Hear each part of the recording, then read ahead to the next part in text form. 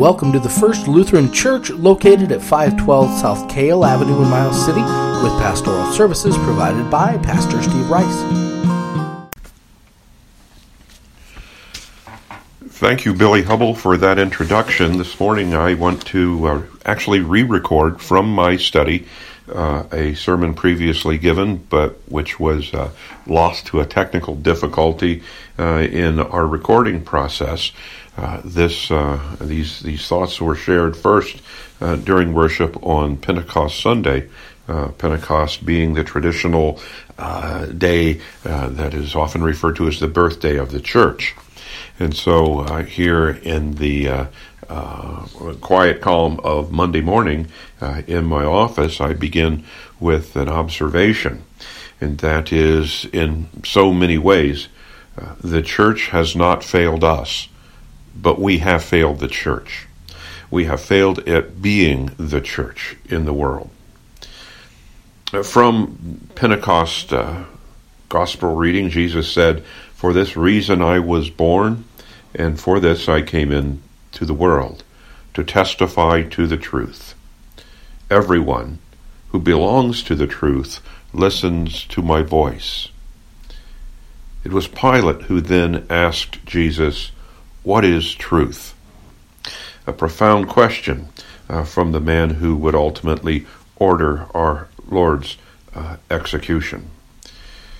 I would observe that one sad truth this day is that as a society in general, and on Pentecost, the church in particular, we have failed the adolescent male children in our midst. We have failed our sons and grandsons, and we as a church have particularly failed the enormous cohort of boys without fathers in our country because of the increasingly degraded moral compass of the late 20th and 21st centuries in both American civil society and in the Christian church in America.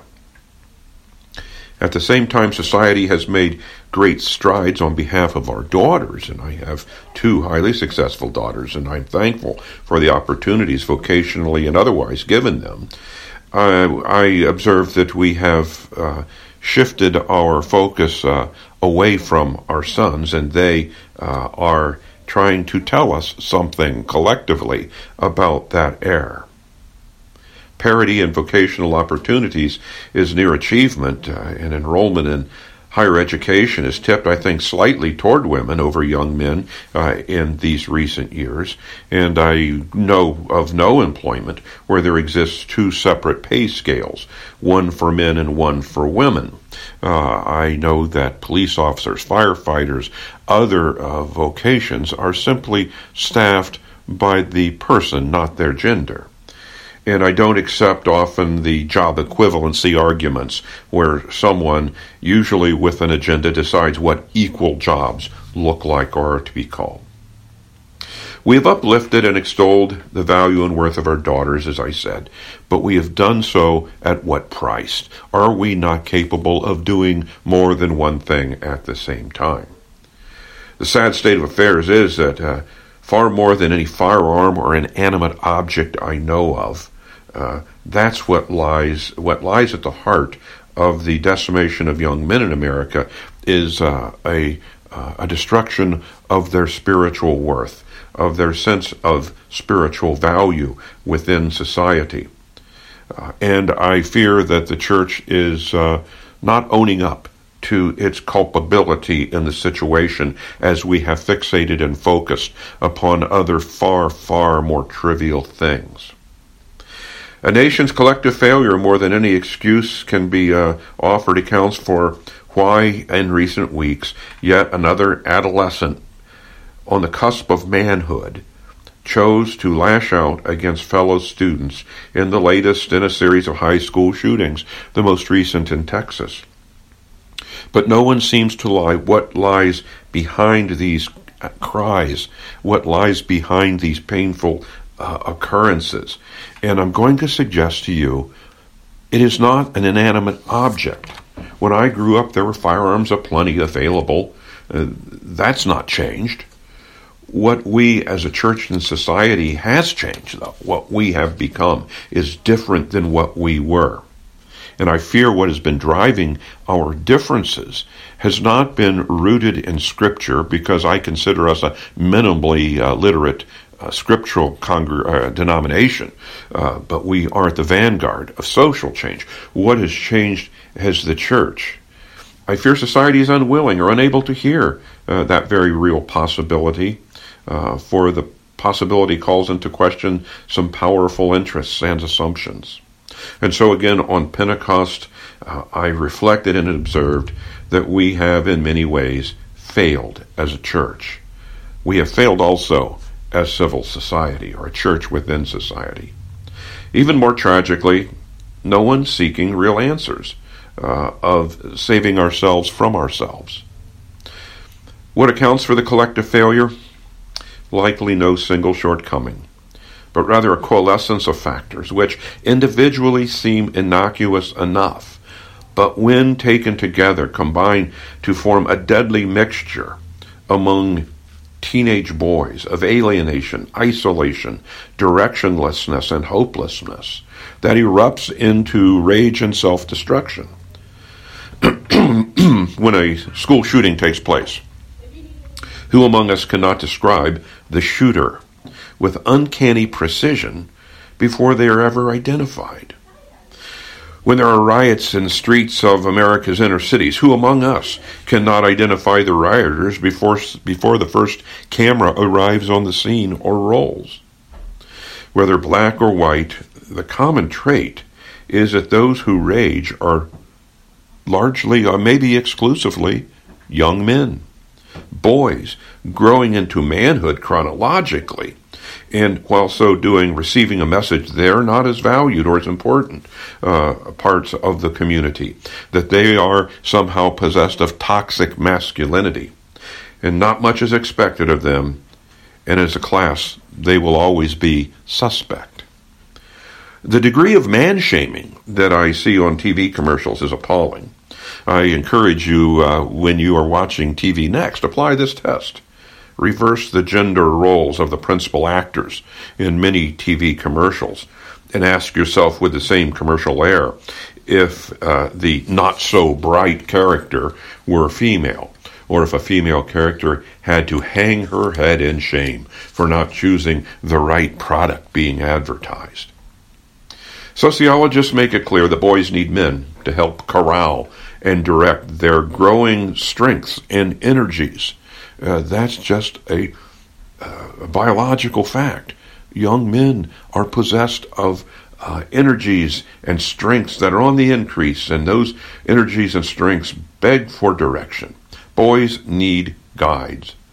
Boys with absent or non-existent fathers are far more likely to run afoul of many social expectations, and that is why historic rites of passage for boys to become men have been so important across cultures and across time and place. But those same rites of passage for boys are increasingly in our day belittled, betrayed, or outright obliterated. Over my lifetime, social programs intended to help society have actually made the presence and role fulfillment of men as fathers less and less valued and important. The role of men in society has been redistributed as well as redefined. Rather than strong defenders, boys are taught to become feared predators or impotent observers. Take your pick. Every Saturday, I see young adolescent male offenders at the Pine Hills Youth Correctional Facility, and I observe over the decades that those boys on the cusp of manhood have changed. And now I see there as well adult men. And the men, tragically, look like older copies of the boys, young adult males, either filled with boastful machismo or possessed of vacant faces, wondering just how the heck they got to where they are, and largely clueless. Why? Because society and the church has failed them. They react to social failure in wrongful ways and find themselves incarcerated. Oh, now there's much buzz about prison reform in Congress and also in our denomination. But the real reformation that must take place to right the ills that we have created has to be beyond prison walls. We have to save our young male children before they go blank, or before they become gang bangers, or before they suffer the effects of absent fathers and become school shooters. The church is about the care of souls. But from Congress, Senator Nancy Pelosi was right last week or a few weeks ago in observing that there is a, quote, spark of divinity in every person. That spark does exist, even in gang members, but it can be extinguished. That spark must be redeemed before it is lost. I suggest that the spark of divinity also, but this is for another time, exists in the heartbeat of every unborn child, if that unborn child can be saved before they are flushed away by social conventions and permissive laws. In the Evangelical Lutheran Church in America, the ELCA, there's now a process underway to produce yet another social statement, this one titled Women and Justice. I encourage you to look it up and read it. It is lengthy, some 75 pages long at present. I have read the 70-plus page draft and find it to be primarily a relitigation of 3,000 years of Judeo-Christian history, laced with a lot of theological double talk meant to undergird today's social conventions on sexual orientation in particular and all its supposed glorious iterations. I'm not sure how we quite got to this point. Church leaders are excellent wordsmiths. They are by definition. But the document's overarching theme is that women, and the variations upon what it is to be a woman, still get a tough break, both in society and in the church. It is proposed we solve such problems by efforts like stripping male-sounding pronouns from the liturgy and future translations of Scripture, so as not to confuse or denigrate women or girls any longer. And I offer this observation from the perspective now an old man who served under the jurisdiction of a female bishop for most of his ministry, and whose denomination is under the jurisdiction of a female presiding bishop. And I suspect if we look at our seminaries, we'll find predominantly female candidates for ministry. And so I find there are more pressing things that we really ought to be addressing. Again, we are only a barely literate, scripturally speaking, denomination. And yet we do not focus upon such things, but rather focus on things that are of the world, not just in the world. The church is fiddling while Rome burns. No one, I should think, begrudges or belittles the many strides made in parity in fields of endeavor between men and women. We applaud such things. But those gains will be rendered moot if the whole of society descends into some sort of anarchy upon our city streets, mayhem in our schools, and our sons stripped of their sense of dignity and worth. We can do more than one thing at the same time. Last week I spoke about the new colonizers who see something they want in society and in the name of justice lay claim to it. This is a form of taking, and such taking dispossesses former placeholders of their sense of well-being and self-identity. But at what price? Rather than a true joining together in the spirit of unity, the late 20th and 21st century social justice efforts have hit particularly hard on one demographic. And we're seeing the consequences of it. Boys and the young men from lower socioeconomic classes are now the ones finding it increasingly difficult to figure out how they fit in, how to become men that they're trying to be. It is their image of God that is being compromised. Too many boys have been left without guides into manhood, engaged father models, and what guides they once had are being colonized, that is, taken away. In response, undirected masculinity, searching masculinity, lives down rather than up to the diminished expectations imposed upon it. And it doesn't feel good. It hurts. And young boys and young men are crying out. Corporations market to the passions and energies among adolescent boys. They produce video games far more appealing to boys than to girls that not only distract boys from their deeper and yes, spiritual yearnings, but teach them strategies for life and tactics for homicide and destruction. There are even games to play on how to assault a school. Yes, indeed, I see strong evidence that society has failed its boys on the cusp of manhood. I also know that is an observation kept to oneself. I am disappointed, but not surprised, that it should be so within the government, but within the church. I am disappointed. Politics is about control and about the use of social programs. Social programs are an effective mechanism for control. I am more deeply saddened that the church, and the ELCA in particular, should be so blind and one-dimensional to these problems, when it could and should be more insightful. I say this as a former member of the ELCA Task Force on Criminal Justice, where I experienced firsthand the process of writing the denomination's social statements. And I can tell you that from the top floor of our Chicago headquarters, the world looks very different than it does seen from the streets, where I have also seen the realities of young men in trouble.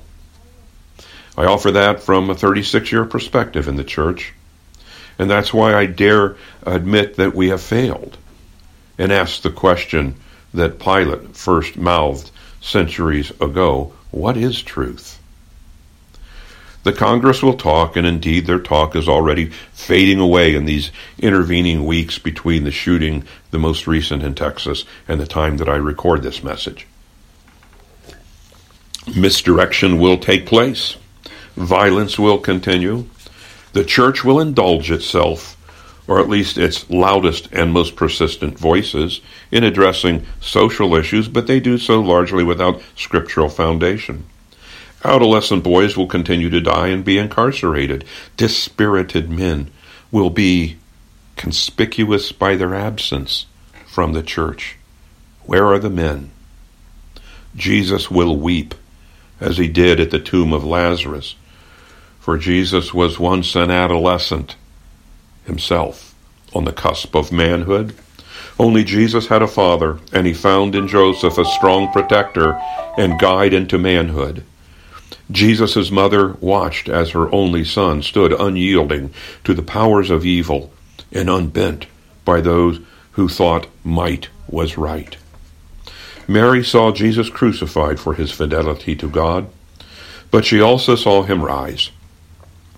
Let us pray the mothers of the young men, so now confused and on the cusp of manhood, also see their young sons rise to lives of dignity and strength, rather than to succumb to the church's, failures. As the church, sometimes so proudly we fail.